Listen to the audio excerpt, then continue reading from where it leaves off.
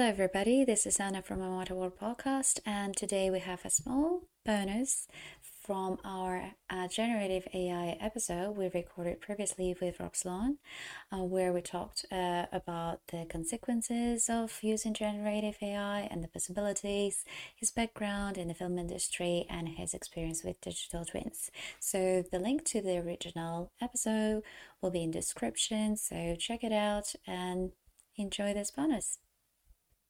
I guess playing a bit of devil's advocate from the creative side, if it's suddenly so easy to reproduce this style that someone's been honing for decades or whatever through their own craft, and all of a sudden you just need to tell the AI, oh, produce this piece of art in this style in a slightly different way, and that almost how do you I don't know how do you say, but it kind of like almost devalues their work a little bit.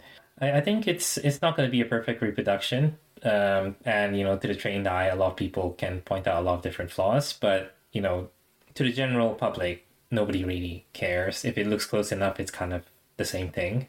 So Well, to an extent, therein lies the rub, isn't it? yeah. It's a matter of what is the actual concern. Is it a concern that it's going to reproduce, right? Because if I go to Midjourney and say Starry Starry Night, right, and I punch that in, it's going to give me an image that, yeah, to your point, it exactly, it's going to look like Starry Starry Night. But I think if you were to actually put them side by side, they're not going to be the same. There's going to be things that are actually different because it doesn't understand the full context of what's actually there. If I said Starry Starry Night during the day, right, it's going to completely change everything. If you're trying art in sort of a high art, sort of high everything form, when it's made, it is the nature of uniqueness that is the concern, which is why fakes and reprints, scams, and all that kind of stuff, where people are literally trying to recreate traditional artwork. Why that's such a big deal? Because it's $1 million for this, but I can make this for like $500 canvas and Hobby Lobby or Michaels. Go get my paints and I just make something and it looks the same. But when you're doing something in the generative space, I'm not seeing a lot of people trying to recreate the same thing. What I'm seeing is a lot of people that don't like. I'm not a painter, right? I have no concept of painting. I like paintings. I like sculpture, but I'm a filmmaker, right? That's my background. So if I wanted to make something that looked like a painting or looked like a sculpture, if I wanted to be able to make those particular items, I now have the accessibility to do so because I can think it. There, and this is something that Chris Castanova at I Create Life on Twitter, this is something that she was actually saying, I think earlier today, was the fact that the accessibility of artistic creation is now available because there are a lot of people that maybe from their own physical limitations, they're just not able to create some of these things. But now, because it's simply a matter of I can either type it, right? Or maybe I don't have the ability to type for any particular reason. If I can say it, text can be generated from something like Whisper, right? So audio to text. That text goes into a prompt. That prompt ends up becoming whatever this visualization is.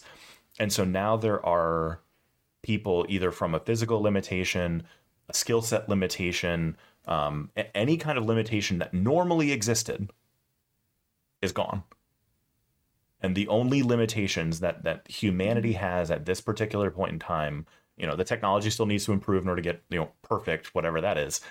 But at this point in time, in order to be creative, in order to create artwork, your only limitation is time and your own creativity. There's no other barrier. I think I heard a lot of some of the stories when people tried to create even children's stories, but they had an idea, but they're not designers. They can't actually illustrate some of the bits, and generative AI helped them to create the story around that, like the images around it, because they had something in their mind. So yeah, I can see that.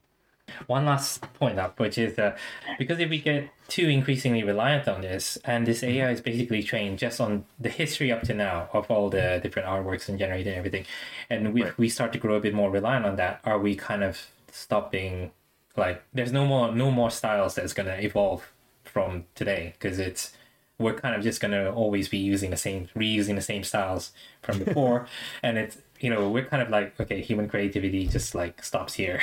Basically, Right. it's gonna be the same like Disney style Winnie the Pooh thing coming out for children's books, and we're gonna have this oil painting kind of thing. Yeah, doesn't that worry you a little bit? All of a sudden, we're not really gonna start.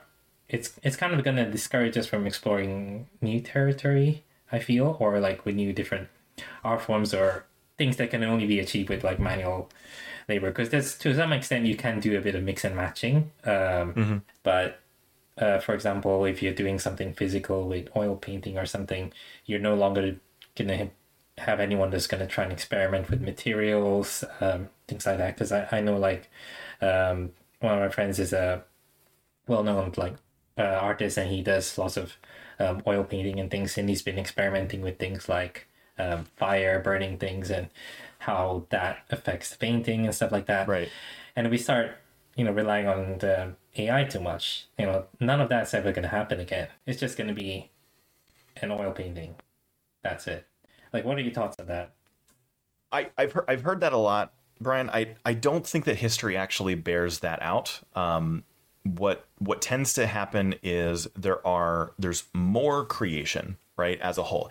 The issue is mostly it's a fixed pie fallacy is what you run into, because if we take a look at the evolution of different sort of forms of artwork as it was kind of made available, a lot of the traditional arts that have been around for centuries, they're still used today.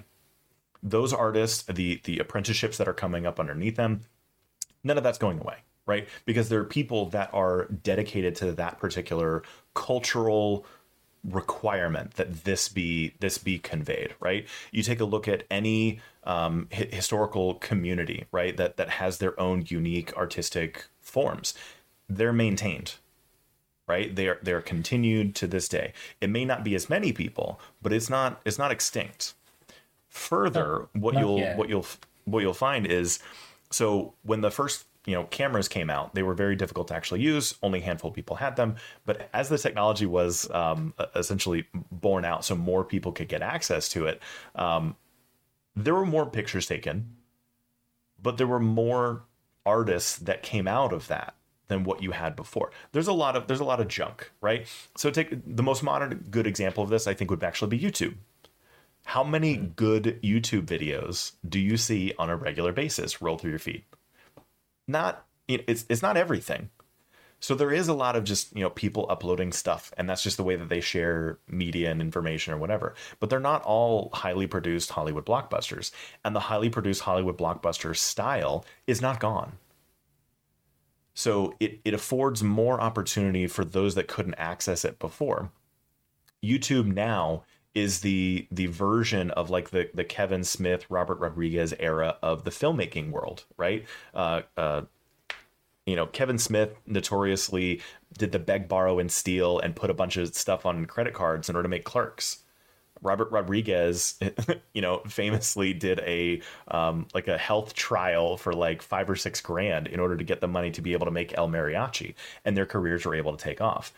Nowadays, people are able to upload things directly to YouTube, which they can make from a movie that they made from their phone and some software that they're able to pay $100, $200 in order to be able to get. That greater accessibility will increase the number of not so great pieces of artwork, but it also affords more opportunity for the people that want to take it seriously, dedicate themselves to it, try to hone their craft and their skills to be able to make things better. It's going to apply in the exact same way, which is why my push is anyone that does artwork, if you can find a way of using generative AI or other AI systems, maybe it's not even a matter of the artistic side. Maybe it's just a matter of efficiencies and productivity. If you're able to use ChatGPT or some sort of automation system in order to schedule things faster so that you can dedicate more time to your artistic practice that doesn't involve AI at all, that's awesome. Use it that way. but don't think that it's going to just stop because you're unhappy with change. Change is coming. We have to figure out how to adapt in order to be able to work with it. Otherwise, we will all get left behind. On the point, even like some of the examples with the, if you look even to glassblower, so they started even like in Egypt. So there's still some glass blowers exist in the real, like even like I watched the Blown Away on Netflix. There's some artists and they creating cool different style, but at the same time you can buy something manufactured that's very cheaply made of glass. And it doesn't mean that the art is dying away. It's just that it makes it more accessible, but there's still some people who just interested in that because it's their hobby. They love doing it. That's the reason why they're sticking out to that. So maybe, yeah, it's kind of like analogy. Like I mean, it works. I mean, but also take a look at the value of those two different things, right? Like if I want a manufactured glass blown, set of dishware or something like that, if it's manufactured, the idea is that the cost comes down. So I'm going to be able to get it relatively inexpensive.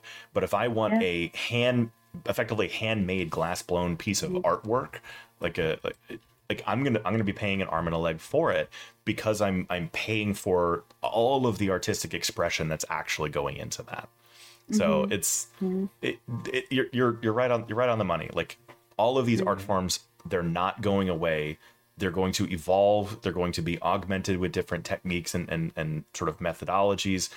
And it's going to allow for greater creative expression from human beings to other human beings, which is a uniquely human thing to do. This is the way that we express ourselves, the way we get our emotions out, the way that we sort of distill our thoughts into stuff, right? Visually, audibly, in writing, whatever form it may take on. So it's not going away. We need to embrace it. It's really cool and it's really fun to play around with. That's what I got. So probably we'll have like human made, AI made, kind of like stamp on the sure. on creator art. To me it's all human made. It may be AI assisted. Like that's kind of been one of the hard parts. A lot of people want to say, well, if it was used AI, let's throw a tag on it. Sure. But are you also going to tag all of the software tools that you used in order to make your stuff? If you're doing things on canvas, are you going to go to the manufacturer of the canvas and the wood and the easel and the palette and the which acrylics did you use? We haven't been labeling those tools. Yeah, that's so. Yeah, it sounds crazy actually. Yeah.